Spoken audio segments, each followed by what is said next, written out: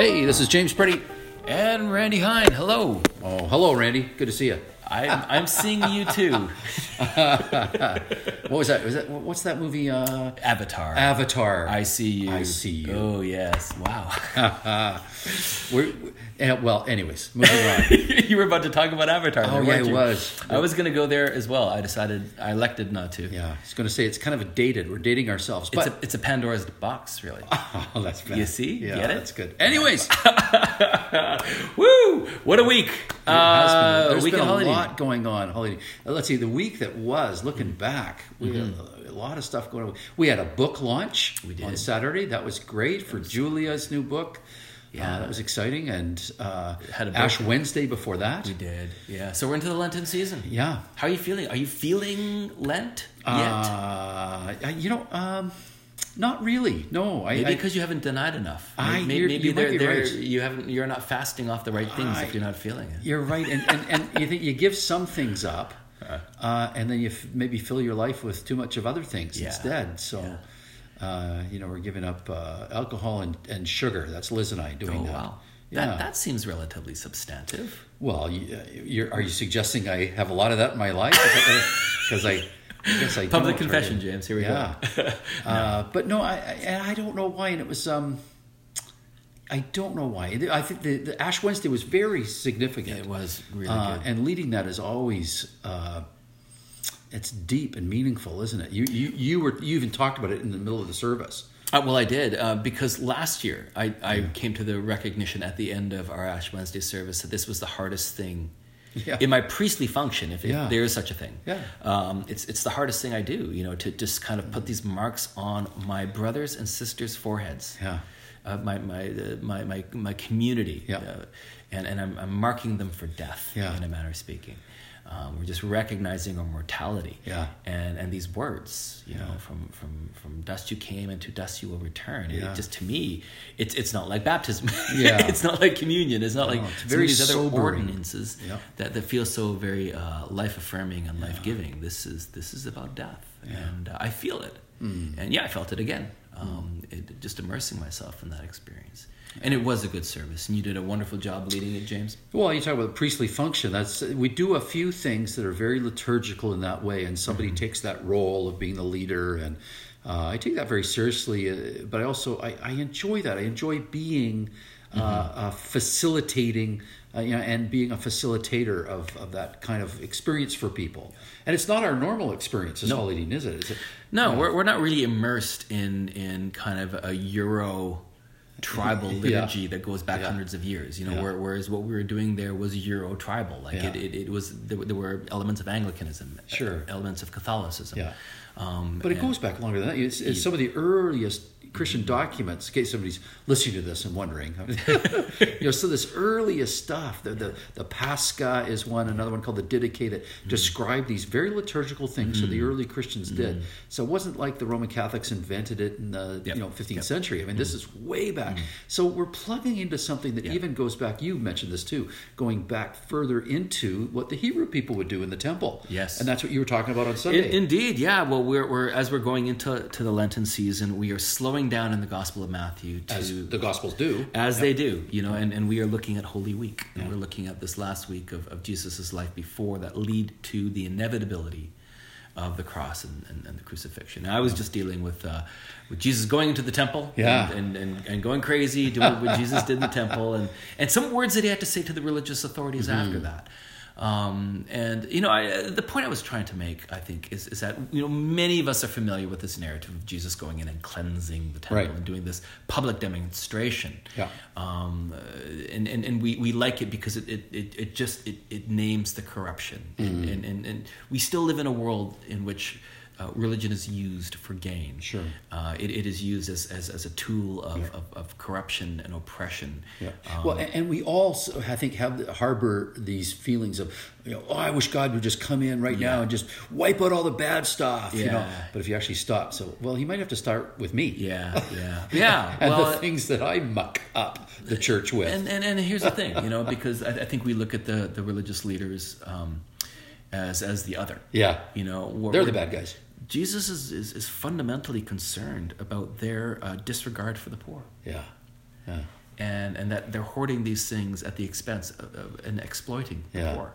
And I mean, we may not be scheming in these kinds of ways, but we are involved in systems and structures and stratifications economically. And most of us at Hollydene are middle class, so we're part of this. And I don't think we have to take it on per se, but we have to be cognizant of the fact that this is what was happening, and Jesus was concerned about the least of these. He was concerned about those that were on the margins. We see this with the widow's mite and a few other things that he says about these things. And are we cognizant all of that? I usually am not. And so it's great that you reminded us of that. And as you say, not just the poor, but whoever are marginalized. Yes. And we so quickly marginalize people. Yes. We're so...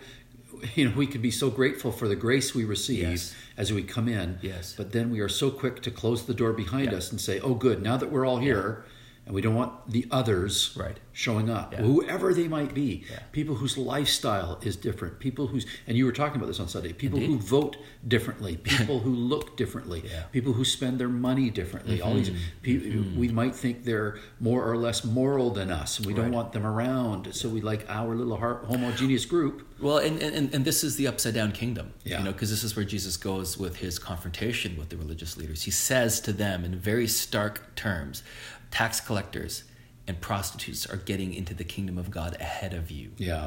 And if that doesn't make us feel a little uncomfortable, then maybe we're not reading it right. It's one of the things that I was saying. But, I closed it off saying like something even bigger is happening here, that Jesus is replacing this system with himself.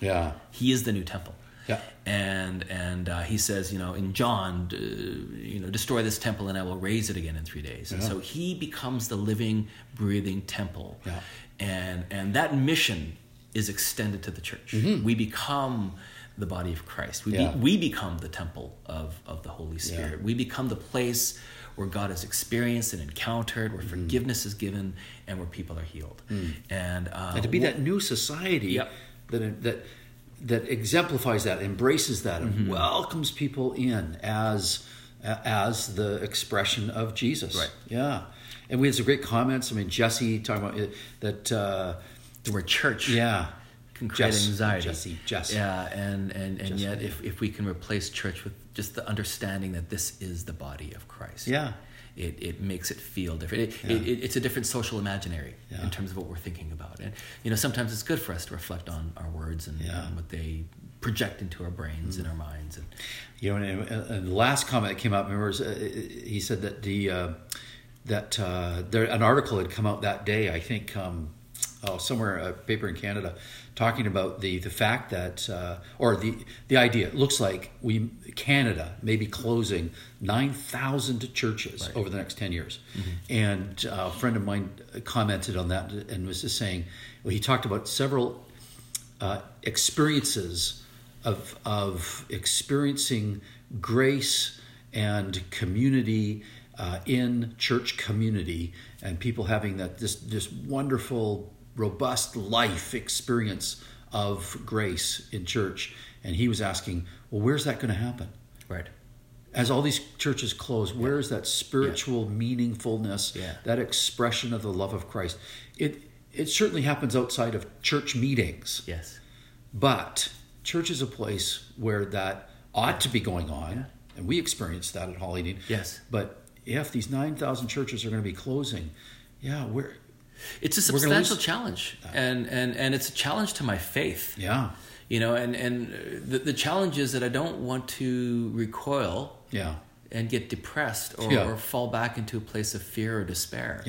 How do we lean forward into the kingdom of God, given this substantial challenge in our spiritual landscape across Canada? Well, and I want to give a challenge that part of why churches are closing is that people are consumed with other priorities, and I want to make a challenge that we make meeting together a priority, and even supporting our churches with our resources, our time, our money, our finances, so that we will have, even Hollydene itself. If people aren't showing up, if people aren't involved, people aren't saying, hey, I want to start this kind of home group or this kind of ministry that we can get behind. If that kind of energy isn't galvanizing, then we'll close too.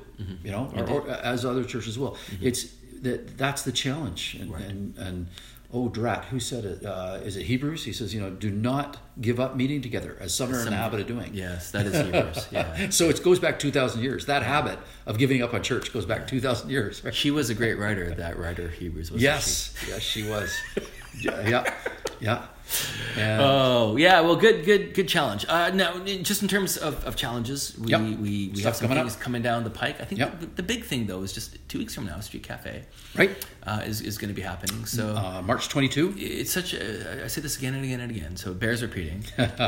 For me, it bears repeating. Just that this is such an easy access point for people who have never engaged with the street community to befriend people, to have conversations with people that are part of our greater landscape here. Yeah, in a real safe way. I think so. It's wonderful, and engaging with other people, not just Hollydene people, but certainly that. Right. But other people who come and help with that, and the staff, the wonderful staff at the Mustard Seed. So that's an easy one. And fundraisers are going to be coming down the pike, and so all kinds of things going on. So people have to check their bulletin that comes out on a weekly basis on Thursday afternoons.